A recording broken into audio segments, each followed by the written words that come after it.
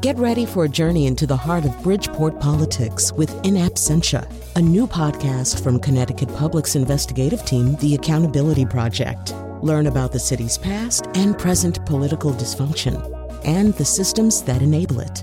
Tune in wherever you get your podcasts. Funding provided by Joe Zimmel and Valerie Friedman. Well, hello. It's day one of the national pepperoni shortage. And, we're all in this together. There actually apparently is I feel like I'm Jay Leno all of a sudden. Did you hear about this? Do you know about this? That's a pepperoni shortage. Do you know about this? But there apparently is one. And, it's just one more way in which we're living in a national nightmare. All right, but we're going to try to cheer you up, get you through the first day of the pepperoni shortage.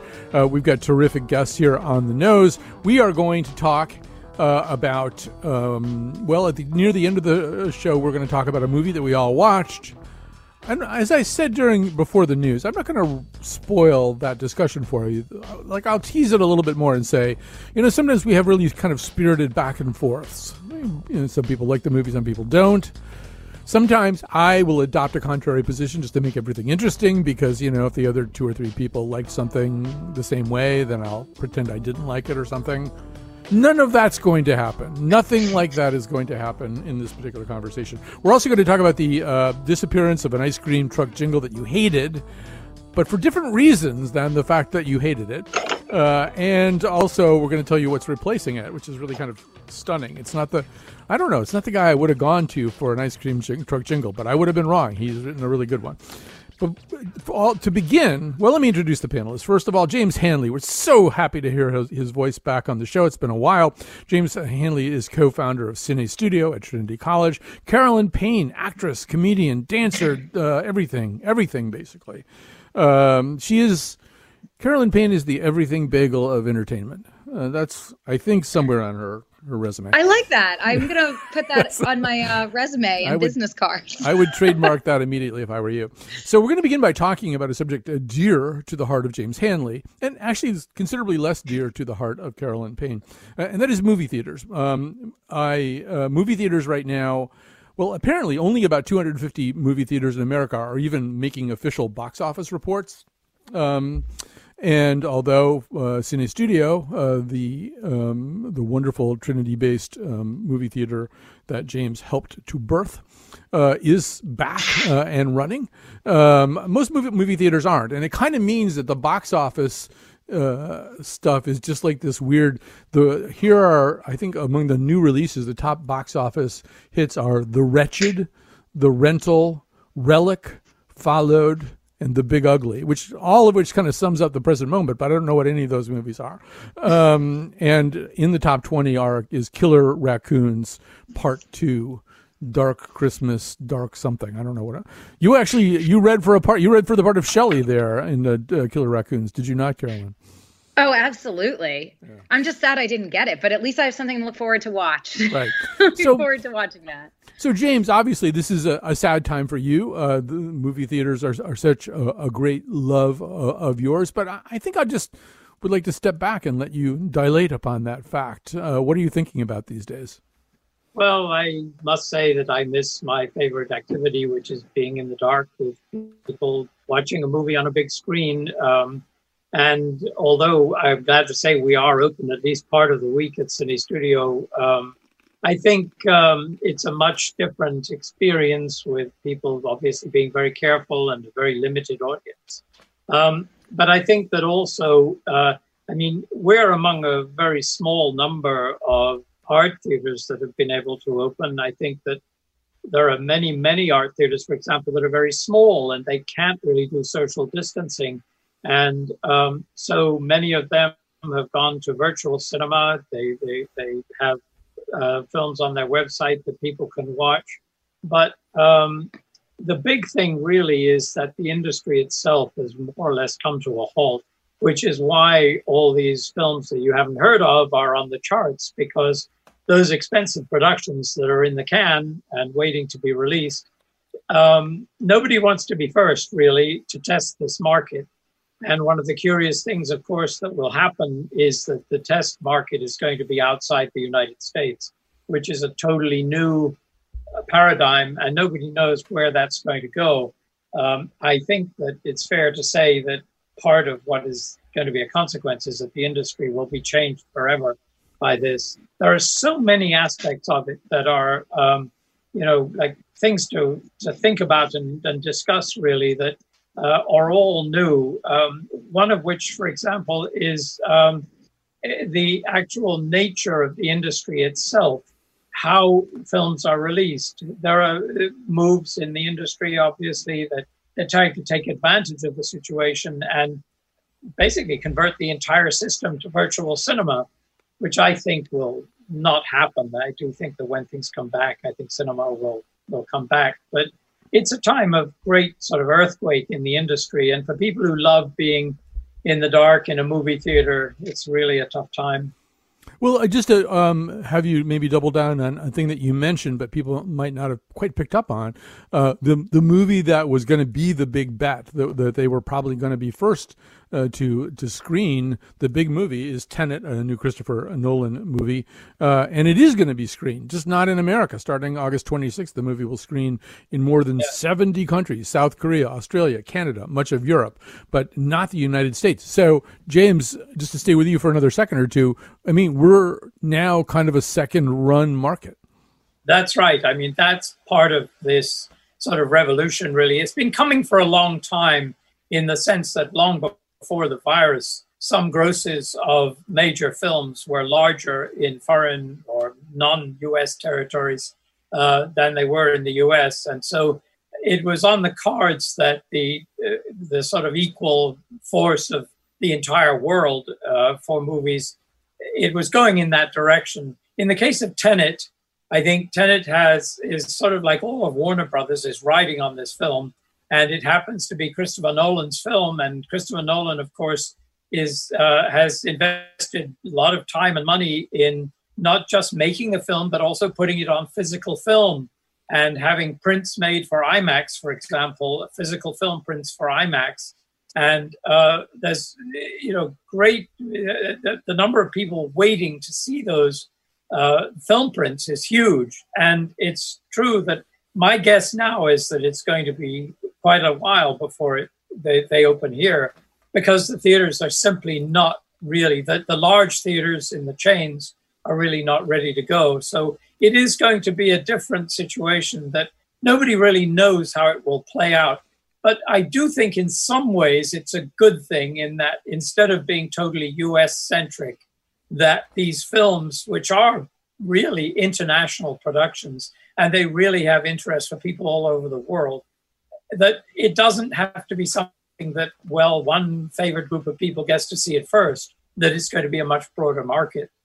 All right, so Carolyn, before we get you to talk about how you feel about that particular subject, I was mentioning before we went on the air that there was this kind of feeling that, we're nearing that point where everything that was in post-production when the pandemic struck is going to be shown or held back for all the reasons that James just described, and there's not going to be any new product coming. We haven't really hit, I think, that big gulf. But as you pointed out, there are people trying to do shoots right now, and you have been on one of those sets. And so what was that like? Yeah, so Screen Actors Guild, SAG, is allowing some filming to take place, but there are very strict regulations. So it's pretty bizarre. Some of the times you're talking to somebody and they're not actually even in front of you.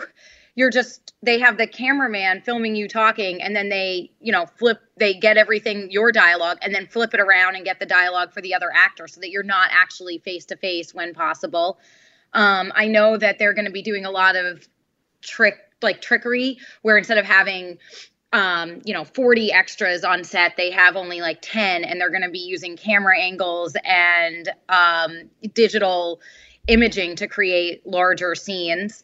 And it's just kind of chaotic on set because they aren't really doing hair and makeup often. You kind of have to get yourself camera ready, or they have limited hair and makeup. You have the option of providing your own wardrobe for a lot of stuff. So it just is a very different experience. They aren't providing as much food on set, and the food that is there is prepackaged. So, without craft services and hair and makeup and wardrobe, and a lot of them are working with more of a skeleton crew to keep the numbers down if you're filming inside. It's a very different experience. I have to say I felt 100% safe. I have worked twice in the past. I've worked on 2 sets and I felt safe, but it is just, it's a very challenging experience. And the work is just very few and far between. So it's really, it's hard to get work, but I things are trying to film so that we can keep up with that and so that we all have things to watch. But it's just it's really slow going. And it's going to be really interesting to see the final products. I wonder how much is going to suffer and how much you'll notice a difference. Yes, I'm sure by the time Killer Raccoons 3 starts shooting, they're going to have solved a lot of these problems. Although I will say, I wish I had shot a whole bunch of indie movies last year and just taken a chance, because now's the time where those indie movies, like James said, they're just going to get viewed anything, all the wild stuff. And I wish I hadn't turned down just wild projects and I had just shot all sorts of garbage, because now that's what's out there. I mean, there are good ones too, but I wish I would have just said yes to anything and everything and just shot a whole bunch of indie films and taken a chance. Yeah. So James, one of the kinds of movie watching that has rebounded faster, and it was on its deathbed, is the drive-in movie. And obviously you can go to a drive-in movie and not incur some of the risks that we've been talking about, essentially not incur any of the risks that we're talking about. And there's even talk, I guess Walmart is going to start showing drive-in movies in its parking lots. So, James, somehow or other, although I have had, okay cinematic experiences at drive-ins, there's something about all that that's sort of people who want to do this, they want to be in the dark in a car while there's a movie playing, which is probably a little bit different from the immersive experience that you were talking about before. Yes, I think that's true. I mean, you have to see this in the context of the fact that drive-ins have become a sort of a mythological item that is being restored now, that a lot of, especially younger people, have heard about, but of course drive-ins largely disappeared. Not entirely in Connecticut, I should say. There's at least one in Park Hampstead, there's the Mansfield Drive-In, which are both operating. I mean, the drive-in experience to me is it's a social experience of a certain kind that I'm glad it's there, put it like that, and I'm glad it's bringing in some income to filmmakers and distributors who are doing this. But it is very different from the nature of sitting in a cinema. I see it as kind of a novelty. I mean, I've enjoyed a drive-in from time to time in Mansfield, for example, in the past there was this. I think one of the biggest in the country was just north of Hartford, where you could actually see the movie from the highway. I think that's an experience that is coming back as kind of a fad. I wonder how long that will really last, because it's expensive to set up these temporary sites, and they're not sites that are going to operate, obviously, when the weather gets bad. It's good that something is happening, I would say, but to me, not something I'm crazy about. Right. So we need to say this, Carolyn, and I'm going to throw out a number here. I'm going to say that 87% of the movies that you've seen in movie theaters in the past 5 years were movies that Jonathan McNichol and I made you go see.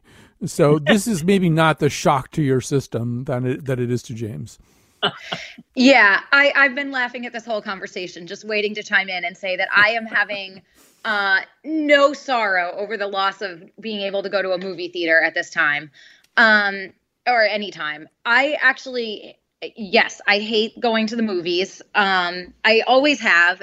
It's like I get anxiety in there. It's like I'm afraid I'm going to have to go to the bathroom and then miss something.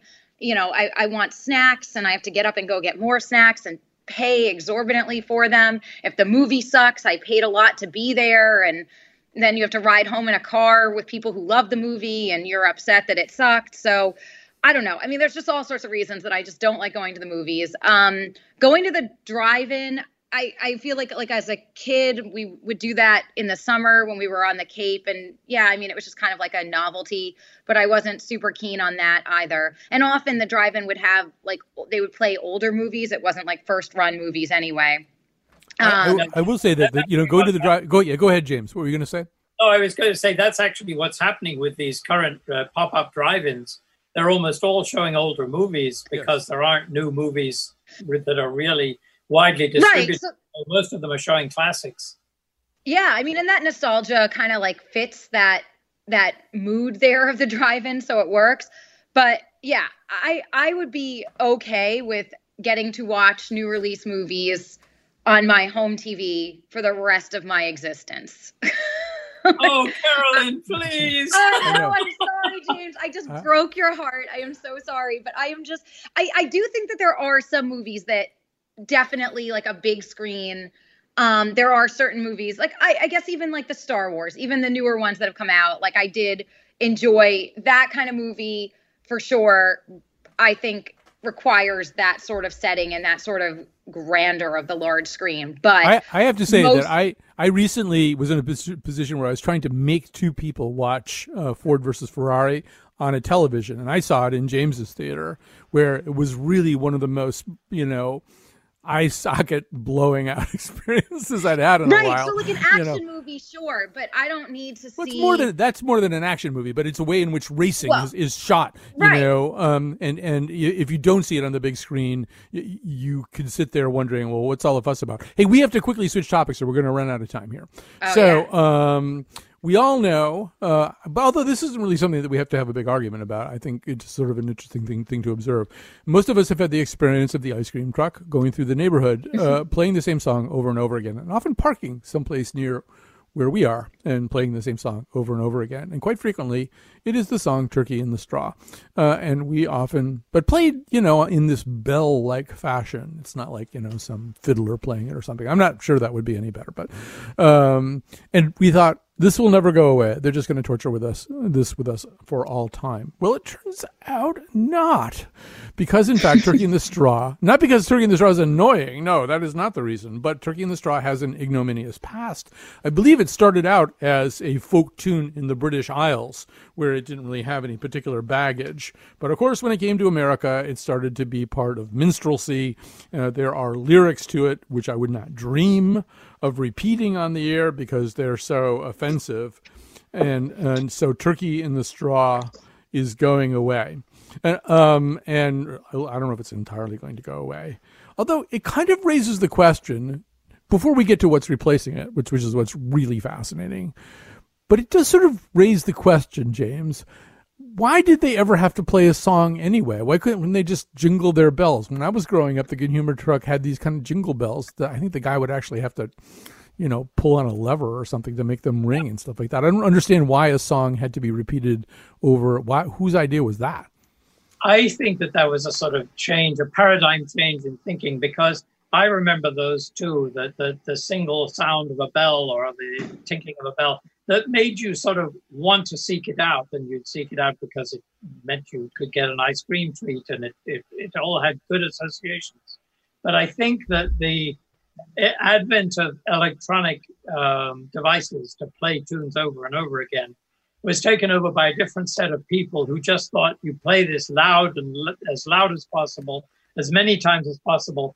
And it doesn't matter if you annoy people. It just is a matter of sort of breaking through all of the other noises and being completely dominant in the street where they're playing it.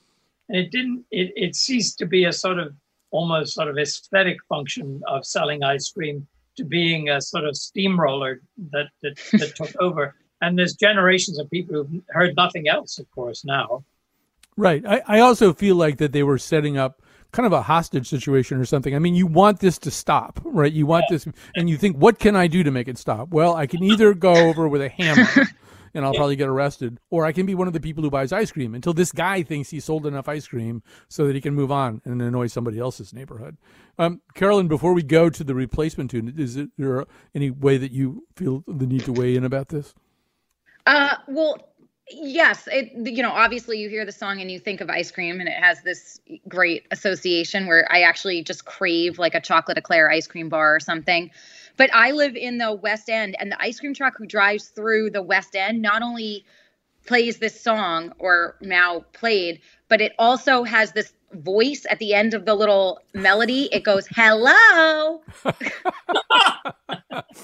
Another part you read for and didn't get. And you did that so well just now. I know, that was really good, right? Yeah. And if you live in the West End, you know that I just nailed that. Yeah, so that just throw it away. Don't even think about that it. Song play, but you get that hello, and it is actually haunting. It is very, it sort of has this like killer clown vibe that is not, it does not at all feel like something you should be sending children rushing towards. I have a whole new impression now.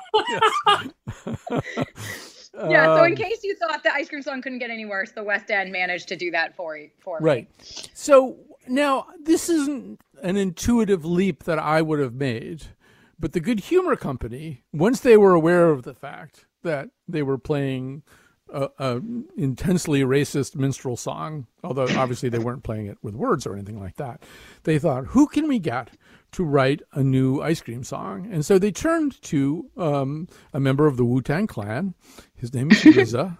I happen to have interviewed RZA in my life. And actually, I should say the reason that I interviewed RZA, I'm pretty sure, is because I used to have this producer named Bobby Sherwood, who was one of the leading experts in the Wu-Tang Clan, and who, when I pointed this whole story out to him today, he said, well, they already did the most famous ice cream song in hip-hop, so which you might hear at the end of this. I don't know what Jonathan has planned. But anyway, here's what RZA came up with. This is we are unveiling right now the new Good Humor jingle.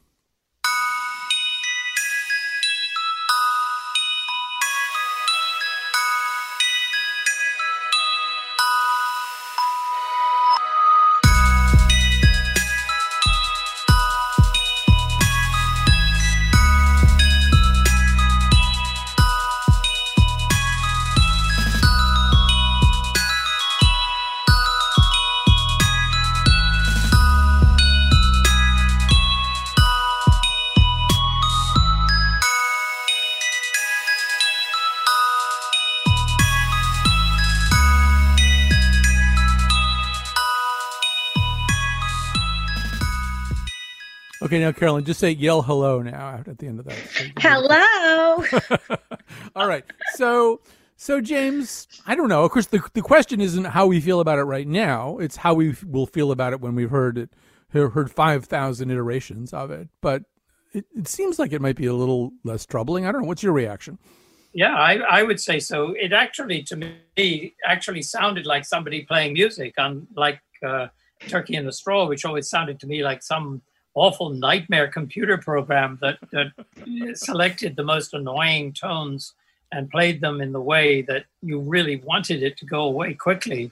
I think this could work. The only thing I would think given the quality of the loudspeakers on those trucks, I'm not sure you'll hear the low frequency part, but the actual principal part of it, I like it. Right. I mean, it does have this kind of a high-pitched glockenspiel sounding part. And then there's this kind of low groaning, crawling bass line that comes underneath it. It starts to sound like it's like Voldemort's music box or something. But but Carolyn, how about you? What kind of rating are you gonna give this?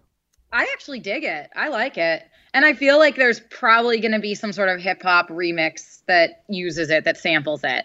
And I'm down for that too. All right. Sure.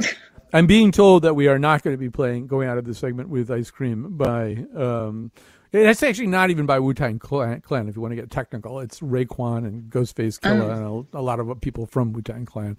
But Jonathan McNicholas decided that particular song, which is pretty unbelievably sexist, is also not an appropriate way to address the situation that we're in. But anyway, I do feel as though we've accomplished something already, which is that it's like, I feel like I'm Casey Kasem or something, and I broke, a big song, like I played this song. So going out to all you kids out there, we're going to play this song one more time. The terrific artist RZA with Ice Cream Truck Jingle.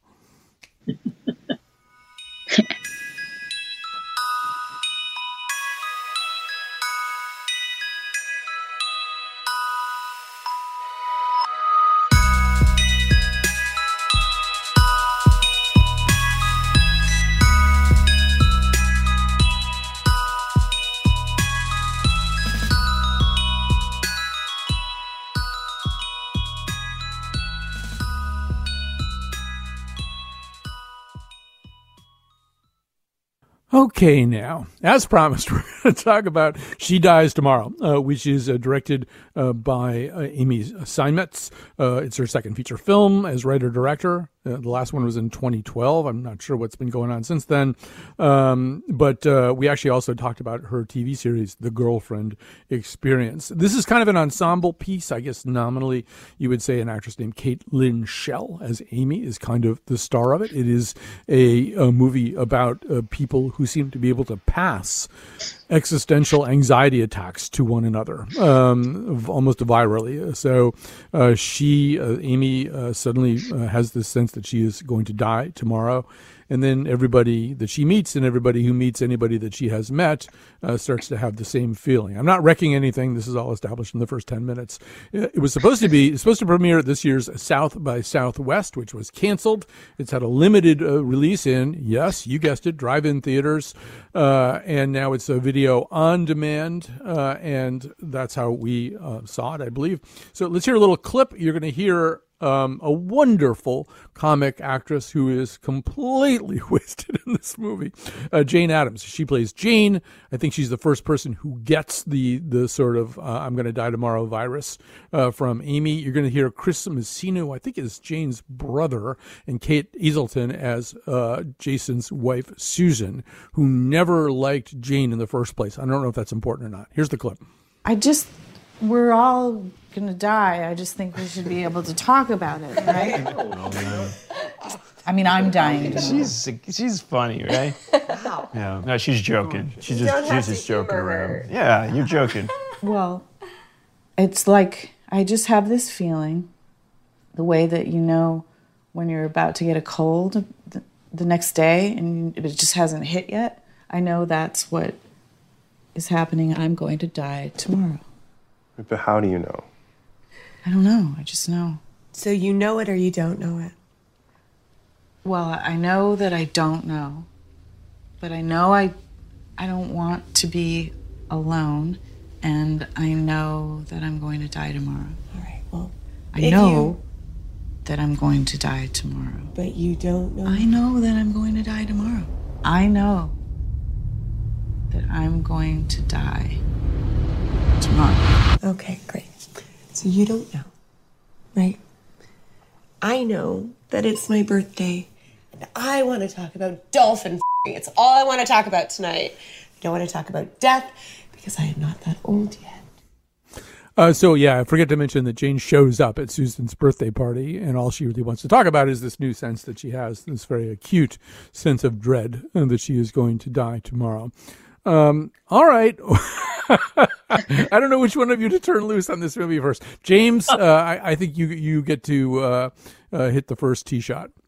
Well, I have to say, every time, especially at the beginning when Jane appears, I so thought this movie was going to catch fire with a very sort of like wry and funny sort of like not take itself seriously at all. But it goes in the opposite direction, and it just is so really full of itself being serious when it really needs to really let loose and make a joke of the whole thing. It would have been entertaining then. To me, it was just like, oh no, really? And then it gets more serious. And then you get to feel that a really good comic actor is lost in this. You know, the talents are lost. I'm afraid it was disappointing to me. All right, Carolyn. And now for an opposing view. No, not really. Yeah, wouldn't that be amazing if I said this was the one movie I super loved that I've seen for this show? It's not. It's actually probably one of the worst movies I've had to sit through, and that's saying a lot. The good news about it is it's 84 minutes long, so it doesn't take too much of your time if you choose to sit down and try to go through it. It is the kind of movie that you are just waiting and waiting for something to happen. Right. Or for some actor to, act. Like for somebody to deliver a performance that is in any way compelling to carry you through. Or for a plot to take you somewhere. It is just, it tried really hard, I think, to be this like really like thinky, intellectual, movie that people would talk about. But I mean, honestly, although I was in a panic, I told Colin before we went on the air that I ended up staying up for probably about 2 hours, just laying in bed, concerned that I missed something, that something about this went over my head. So I was really relieved that there was nothing there that it was not me. Even worse than that, when you mentioned that to your roommate Alex, he became concerned that he missed something too, and he was not able to sleep. So then Alex and I, it was the movie, except instead of thinking we were going to die, we thought that we were just too stupid to digest a movie. You know, it was a stupidity virus. James, as I think I mentioned in the emails, I never really go this route, or I try never to go this route. But I mean, this movie has gotten some rave reviews in some pretty prestigious publications. I read twice through, kind of in the spirit of Carolyn wondering if I'd missed something, the review that I got in the New York Times. And, you know, usually if critics like something and I don't like it, or if they don't like something and I like it, that can be kind of an exciting and enlivening experience. I mean, you know, with a good critic, you really love having some of your ideas challenged. But here, I don't think I've ever felt so disconnected from the critical establishment. I just thought, what in the world are these people thinking? I mean, this is so obviously a very immature movie, but I don't know. You probably read a lot more film criticism than I do. So what's your take? Well, I'd say that the critical establishment, but not only the critical establishment, but the vast internet critical conspiracy is really suffering from shut-inness. And I think that there's really a desire to sort of somehow find something that is different and significant. But in this current atmosphere, it seems that a lot of the things that are being picked like that are really like, they're almost like insider jokes in a way. Let's see what we can do, in a way, because in this case, the positive reviews, I found myself like within 5 or 10 minutes when it didn't take fire as some sort of satire or something like that. I mean, I felt the same way. I was wondering, what the hell, what are these people seeing? It seems like there's a different atmosphere right now. And I think it's also been affected by the fact that there's so many people at home. There are lots more people. If you go on something like Rotten Tomatoes, there's lots more people mingled in who are just sort of, internet movie reviewers, I guess they call themselves.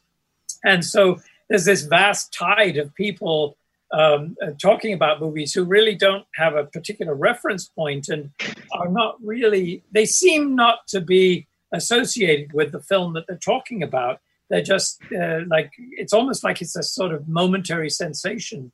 And the reviews of this that were positive seemed like that to me. It just didn't seem like it engaged them even. And it certainly didn't engage me for that. It just didn't have that substance. Carolyn, it was also... Yeah, go ahead.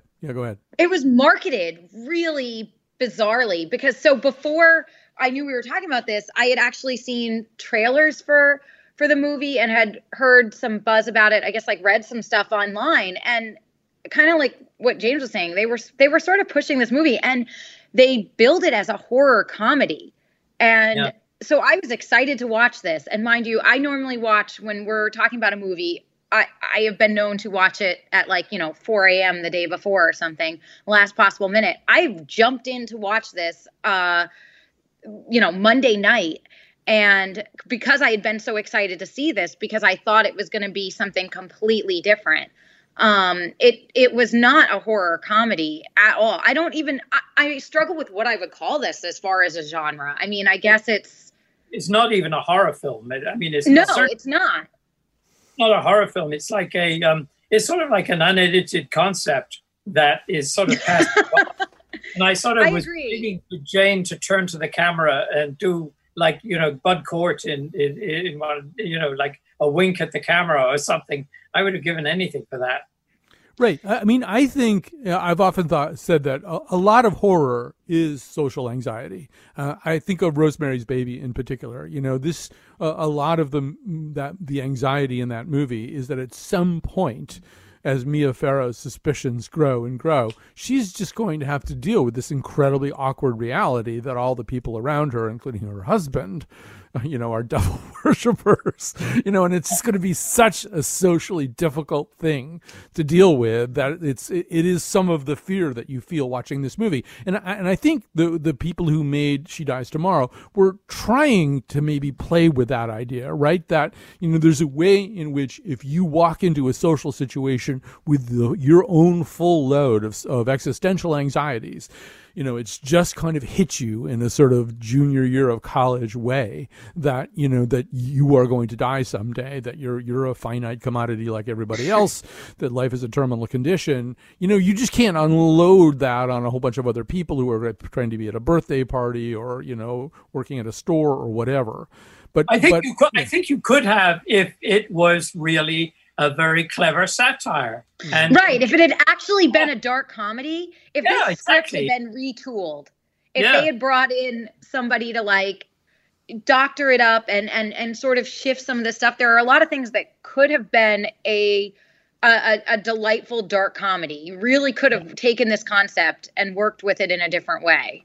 Yeah. Right. They're working with some comic ideas. I mean, some of it is just the nature of viral information, that one person infects somebody else who infects somebody else. And as James was suggesting, too, that's probably happening even more now that people are housebound. If you're feeling a certain way, you could probably unintentionally get the other person in the house to feel the other way, the same way that you're feeling, and that's going on. And James, there's a long tradition in movies of that idea of something jumping from one character to another. I think of the Denzel Washington, John Goodman, Donald Sutherland movie Fallen, where, something even more sinister is leaping from one person to another. And that's not comic. That's just really, really scary, which is another thing they could have done, right? Yes, absolutely. And I mean, that's an example of a film where they were really skilled at creating that sense of, dread and really being scary.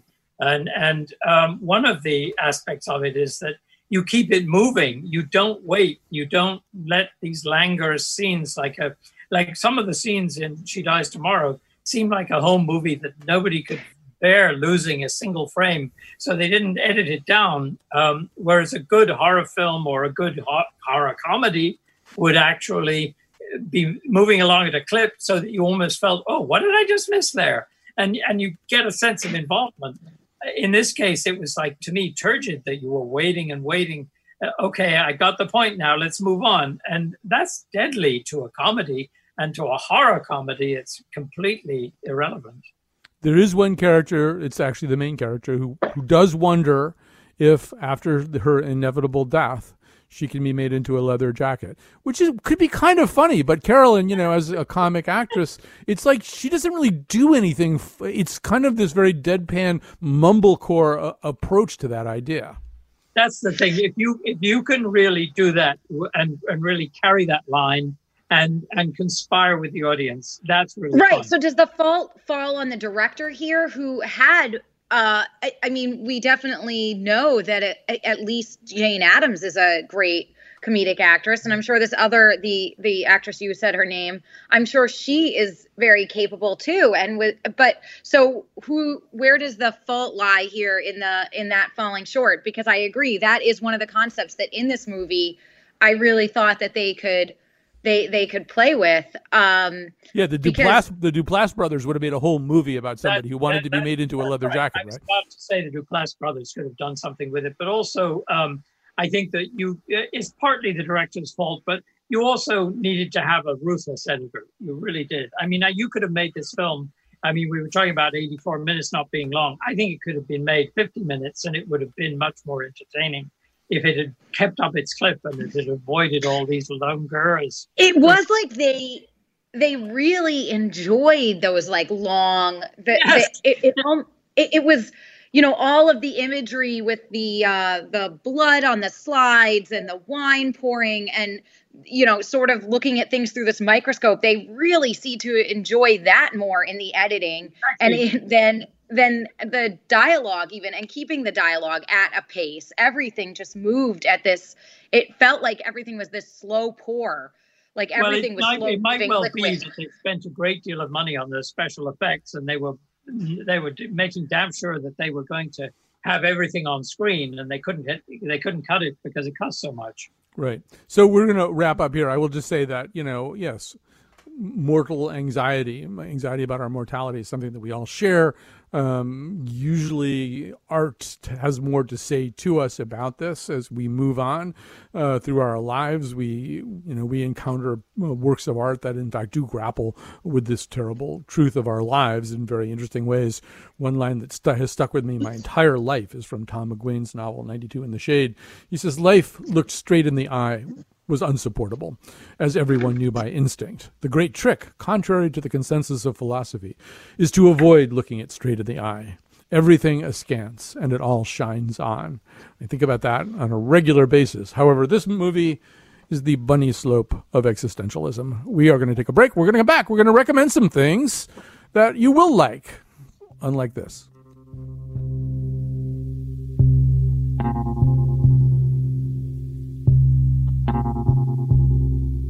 Turn off your mind, relax, and float downstream. It is not dying. It is not dying. Lay down all thoughts. We are back. It is time for me to thank Kat Pastor for being there in the studio, playing all these clips, making the whole show sound great, working with our guests, and making it possible for others of us to work remotely. One of the other people working remotely besides me is the episode producer, Jonathan McPants. So thanks also to him. We're going to be back on Monday with one of our typical scrambles, if there are such things. We are committed. We kind of made a commitment for a while, for many, many weeks now, actually, to devote some of our Monday show to the medical science and epidemiology behind the current pandemic. We'll have Vincent Racaniello, the host of This Week in Virology, which is a very geeky source of excitement for me. But if you've never heard him, I think you'll enjoy him too. All right, so here we go. We're back. And it's time to make some recommendations. James, I feel like you must have pent-up recommendations for us. I'm eager to hear them. Well, my recommendation, of course, would be somehow find a theater that will be showing probably in September Christopher Nolan's Tenet. It may be that it will show up in IMAX at the Providence Place IMAX Theater, which is one of the best in the world for seeing true film IMAX. I'm sort of anxiously awaiting. I keep checking their website, hoping I can book tickets. Nothing yet, but that's in the future. The other thing I wanted to say is how much I've appreciated, my husband and I, Norman and I, go to the farm markets, the one in Mansfield, and also there's the continuing market on a sort of distance basis, but still very good at the Coventry market. These farmers are really absolutely essential during this time. It is so amazing to be able to get their fresh products, and it's a feeling of sanity amidst all of the incredibly difficult times. So a shout out to all of those farmers, really, and how much we appreciate them. Yes, farmers markets and farm stands have been great too. And I've had a little less time to go to the markets lately, so the farm stands have been terrific. We should at some point generate a whole list of some of the really cool ones. All right, so Carolyn, how about you? All right, well, in the spirit of a horror, well, not horror, but a dark comedy movie that actually succeeds, in my opinion, I watched Blow the Man Down on Amazon Prime a little while back, and it does for me kind of what in some ways, like, it succeeds in a lot of things that She Dies Tomorrow fails at. They're very different as far as plot, but Blow the Man Down is a dark comedy. It's set in a Maine town, and it's about these two sisters who have to, it's not giving anything away to know that they have to cover up a crime that one of them commits. And the cast is filled with amazing character actors that you'll definitely recognize, even if you don't know their names.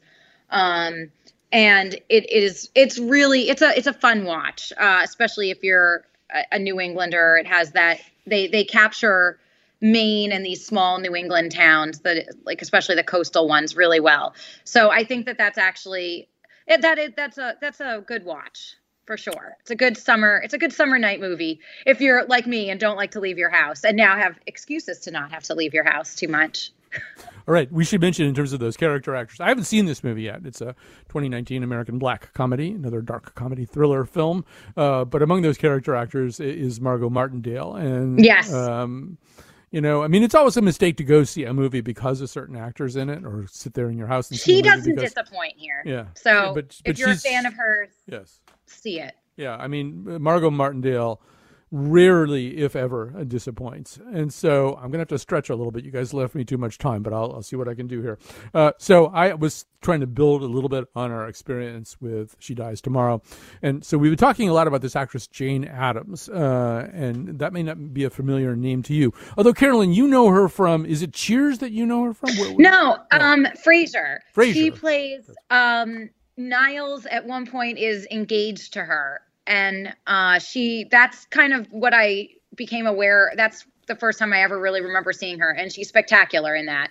And that popped right into my mind because I recently rewatched a bunch of Frasier, during this time. Right. So what I'm going to recommend, and I'm doing it with some trepidation because I haven't watched it since it came out. And I know that it kicks a lot of tripwires. It kicked tripwires then, and I think those tripwires are stretched even tighter right now. So I can't guarantee you that this is going to land well. But I thought it was really terrific and thoughtful and interesting and better than the premise of it would suggest. So it's called Hung. It ran from 2009 to 2011 on HBO, and I believe it is still available on HBO because I think everything is.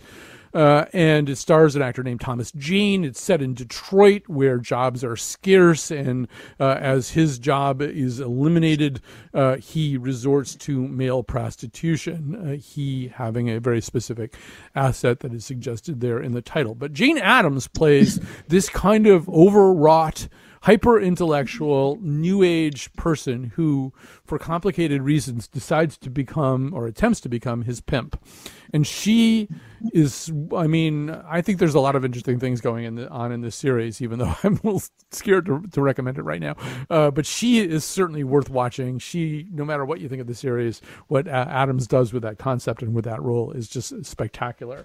Meanwhile, I also have to just quickly recommend one of the bad decisions I made in my life was I was in New York and I was by myself and I could see a play, and I chose Spring Awakening over In the Heights. And so I never saw In the Heights. That's, of course, Lin-Manuel Miranda's precursor to Hamilton. And so great performances right now on PBS has not the totality of In the Heights, but a thing about the making of In the Heights, and it's really terrific. You really kind of get a sense anyway of how this whole thing came together. And, of course, Lin-Manuel Miranda we point to with pride also because he is a Wesleyan product. And it's just terrific. It's absolutely worth watching. You also get to see, if you're kind of a Hamilton freak, Christopher Jackson, who plays George Washington in Hamilton, is also in The Heights. So yeah, if you're looking for, and I did check, you can stream it right there on your computer. So there you go. All right, thanks to everybody who helped out here today, and special thanks to James Hanley. So great to hear his voice back on the air. Carolyn Payne is always a delight, and thanks to all of you who listened. And we're going to be back on Monday with The Scramble. Danbury, Waterbury, Alderberry, Woodbury, hitting on New Britain, Vernon, I already said that one, Avon, Farmington, yeah.